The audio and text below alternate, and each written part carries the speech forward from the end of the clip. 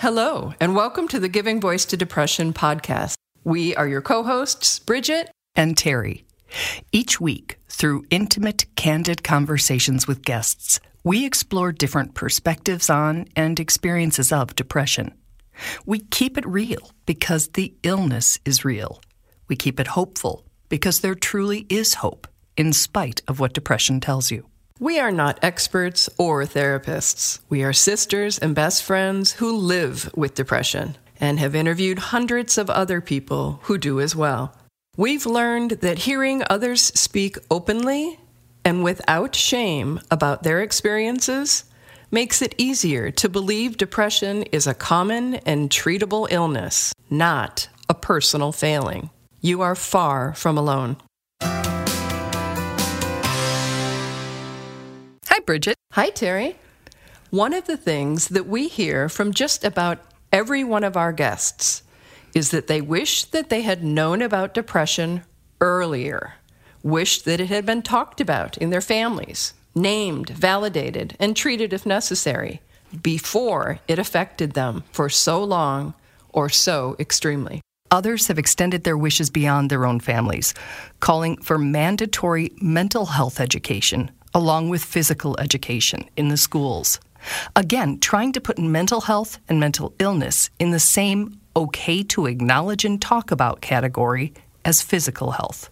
And this pandemic could actually be a catalyst for all of those things happening, or happening more anyway. Now that we're all collectively experiencing loss on so many different levels, and feeling all the really big feelings that more than a year of dramatically altered life brings, conversations about how we are doing, really doing, are becoming more common and accepted. Yet, one conversation that can still be really uncomfortable because of the vulnerabilities it exposes is talking to our children about our mental health challenges. To be honest, neither Bridget nor I did that until we started this podcast. And we now recognize that as a lost opportunity. Because, let's face it, our kids probably do notice when we're off, and without correct information, they might assume our mood changes are their fault. That's the important message from today's guest, TJ. He says normalizing conversations about what we're feeling and thinking, including those that result from mental health challenges, will also help our children tune into and support both themselves and any friends who may struggle, and some will, as well as better understand what we're going through, why maybe mom hasn't showered in a long time, or why daddy spends so much time in bed. They can also hopefully recognize that in spite of our dark periods, we, as adults and children, can still be loving, productive, available, and even funny or joyful humans at other times. Here now is TJ giving his voice to depression.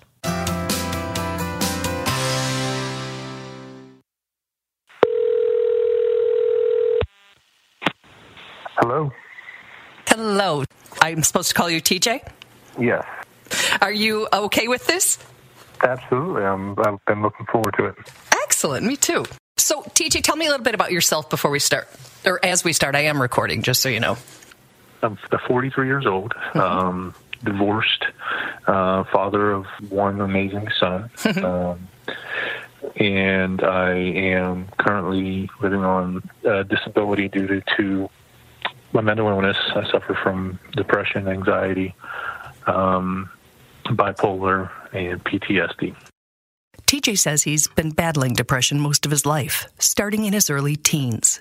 Yet, I never really took the initiative to dive into what was really going on with me that was causing me to have, moments where, I was kind of incapacitated, whether it was after the death of somebody close or the end of a relationship. It would just kind of send me into a spiral at times. It wasn't until persistent suicidal thoughts invaded that he decided he had to get help. So, roughly at that time, I finally started to discussed my issues with my doctor, my psychiatrist, and my therapist, and they started the roulette of medications of let's try this, let's try that, until we kind of felt like everything was sort of okay. This next part of TJ's story will be very familiar to those of us who take meds. He was feeling better. His life situation improved as well. So, and I felt good, and so it was like I don't want pills to make me feel good. I want to feel good on my own, type of machoism type of scenario. So I stopped taking the medications that had been prescribed to me for the depression symptoms that I'd had, which, looking back on it, was not a very good idea. So I was really setting myself up for failure. Failure, to use TJ's word, was fueled by the loss of his best friend, really stressful changes at work, legal and major medical issues, betrayals, and a divorce. It would be a lot for anyone to handle. Mix in mental illnesses. I did end up overdosing on prescription medications and ended up spending, the next 10 plus days in a hospital in the psych unit. Mm-hmm. And that was just the beginning that was the first attempt of 5 attempps in 6 months and 6 attempts over 18 months. Mm. And I'll never forget, when you're kind of throwing rocks back and forth at each other with the person that you're separating from. One of the things that I will never forget that was said, it just stuck a knife into my heart. I'll never forget the comment that she made that Connor would often ask her, why does Daddy spend so much time in bed? And you don't realize it when you're doing it. But when you hear that somebody else was affected by it, especially when it's your own child, it crushes you. It absolutely crushed me. So that gave me an indication that he had noticed that there was something different about his dad than everybody else's dad. Mm-hmm. TJ transformed that pain into the motivation for an all too uncommon parent-child conversation about mental health and the need to openly and shamelessly share feelings as a way of naming and taming them. Because I wanted him to understand the things that I do deal with and the fact that the things that I deal with are common. That I'm not the only person in the world that's like this, and that it was important for me to tell him that it's okay to talk about your feelings and to share your feelings, because we spend most parents spend most of their time when children are little, discouraging them from sharing their feelings. Basically, if a child cries, we do everything we can to get them to stop. So, we kind of go down the wrong path of encouraging a child to share their feelings. And I want to make sure that I try to reverse that trend with him to where he understands it is okay. It is okay if he needs to cry. It is okay if he's mad about something and he wants to talk about it.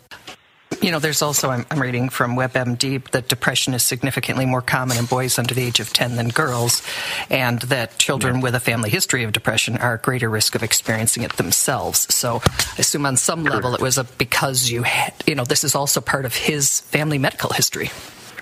And I want to make sure that he knows that whatever he's feeling, whatever difficulty that he may be having, that it's not his fault, that he didn't do anything wrong, and that there are people there and will be there, to love him and support him no matter what he's struggling with and going through.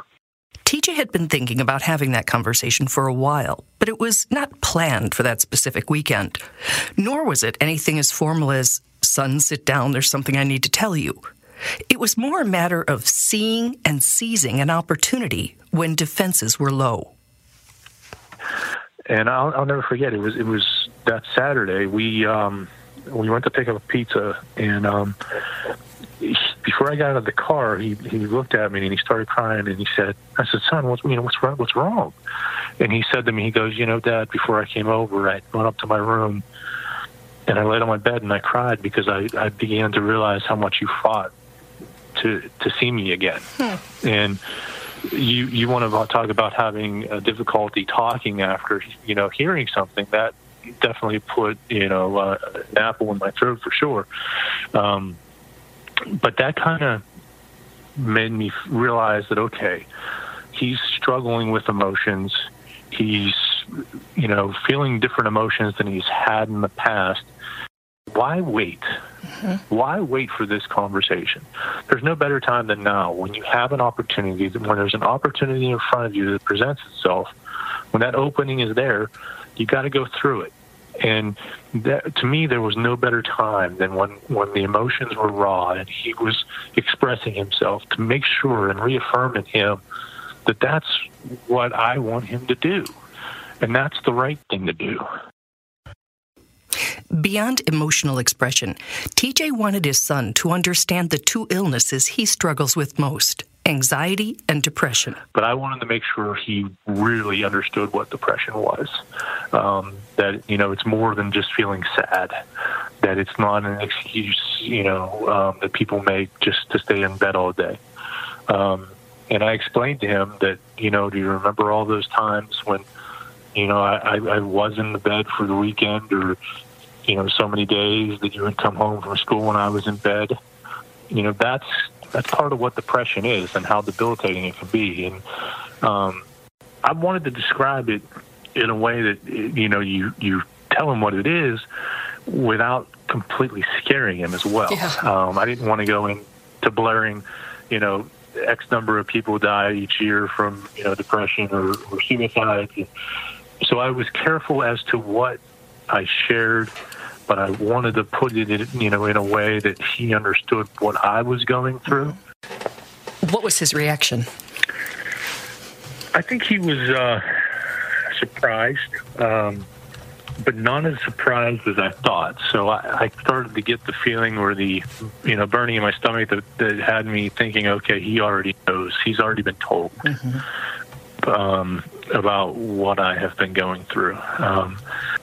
But I think he was surprised that I brought it up. I think he was surprised with how open I was about it. And I think he was very receptive to the fact that I wanted him to share his feelings, that there's nothing to be ashamed of. TJ has brought up the topic since, to both normalize talking about mental health and to make clear that conversation is no more taboo than any other. I believe it's no different than any other difficult conversation a parent has with their child. And it's not one that should be or needs to be just a one-time conversation. So I will, continue to educate him. And as he has questions, as I hope he does, I'll answer them as honestly as I can without either glorifying or horrifying mental illness. Without either glorifying or horrifying mental illness. What a great way to put it. Another insight TJ shares is that parents may need to sacrifice some of their own privacy to make the message valid.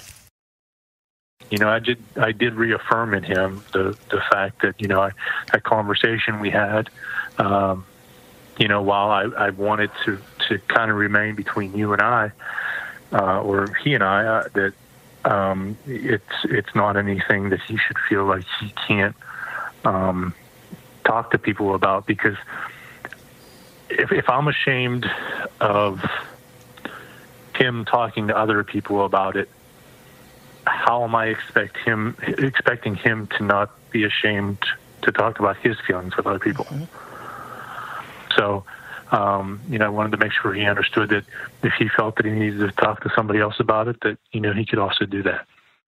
And speaking of walking the talk, TJ also emphasizes that once you encourage your children to share their feelings or symptoms or concerns, you have to be willing to listen without judgment when they take you up on the offer.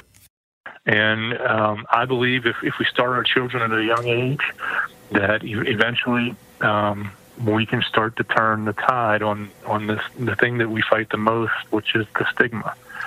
And it's gonna come from a way of not fighting against those that are set in their ways, it's going to come from people that were taught at a young age that it's okay. It's okay. These people, the people that have and suffer from a mental illness are really no different than you or I. They are you and I. Yeah, exactly. We can't grow up hiding everything from our children.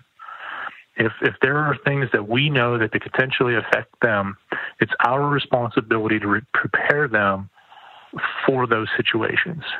And mental health is just as big a part of that as anything else that we can teach them, whether it be about drugs or sex or anything along those lines. Sometimes I believe we spend too much time focusing on making sure that our kids in school don't bring another life into this world, rather than spending the time on making sure that those lives that are sitting there in front of them are there for the long haul. And I think that that's something else that needs to be changed in the future, but it ultimately starts with us as parents. It is such an act of love and bravery to share one's feelings and challenges. I mean, even to be able to do that for ourselves, let alone, somebody that we care about. I'm just thinking of what a trajectory change that conversation could have, right? Now, absolutely. All those things that as a kid were shrouded in mystery, and we just sort of, I don't know, we acted like they weren't happening, or we act like they didn't matter, or that they didn't affect us, and they do. And they do us for a long time sometimes. For life. Yeah. And this difficult, potentially life-changing conversation, which TJ did with such insight and love, it's a game changer. It is a game changer. I love the way TJ said, and if he has questions, and I hope he does. And I thought, yay, keep that door open, because you got to be able to say and you and I do it with each other, Bridget, right? You'll say, hey, how is your mental health right now? And I'm like, no, I'm actually just being a little brat, or I'm just being withdrawn, or I'm just being whatever I'm being that could I'm look. I'm tired. Yeah. I need to eat. Yeah. I had a hard day. It could look that way. But I appreciate you asking, because if there was not, a normal everyday reason for it, which in our case might be depression. Anyway, the point is that, hey, keeping that door open then even, down into let's say people in their 50s like us, all of a sudden you're still having those conversations because you've normalized it. You've always had them. Yep. And then you get to model that and live that for other people and make it okay for them to do it. And it just goes and goes and goes for generation. It's a reprogramming is the word that's coming to mind. It's like reprogramming reality into something that has some power in it instead of completely the opposite of that. Mm-hmm. And TJ made the same point that Dr. Patrick Corrigan, the leading stigma researcher who we've had on the show, made, that it's not through education that stigma changes. You don't say, but you need to understand this is actually a biochemical, that's not how opinions change, especially if someone's sort of set in thinking that we're just focusing on the negative, or we're lazy, or whatever the stereotypes of people with depression are. But to say it's realizing that your mother, your father, your friend, your minister, your whoever lives with this, and you still like them, you still respect and recognize them as somebody who is whole and valuable as a human being. And that in and of itself is also game-changing. Absolutely. And we hope that parents, aunties, uncles, grandparents, siblings, anybody who might be listening to this realizes that this conversation could be, as Bridget's saying, a game changer. And it could make everybody feel okay about whatever it is they're feeling. And that also opens the door to asking for help when the things you're feeling just become too much to bear or carry alone. Yeah.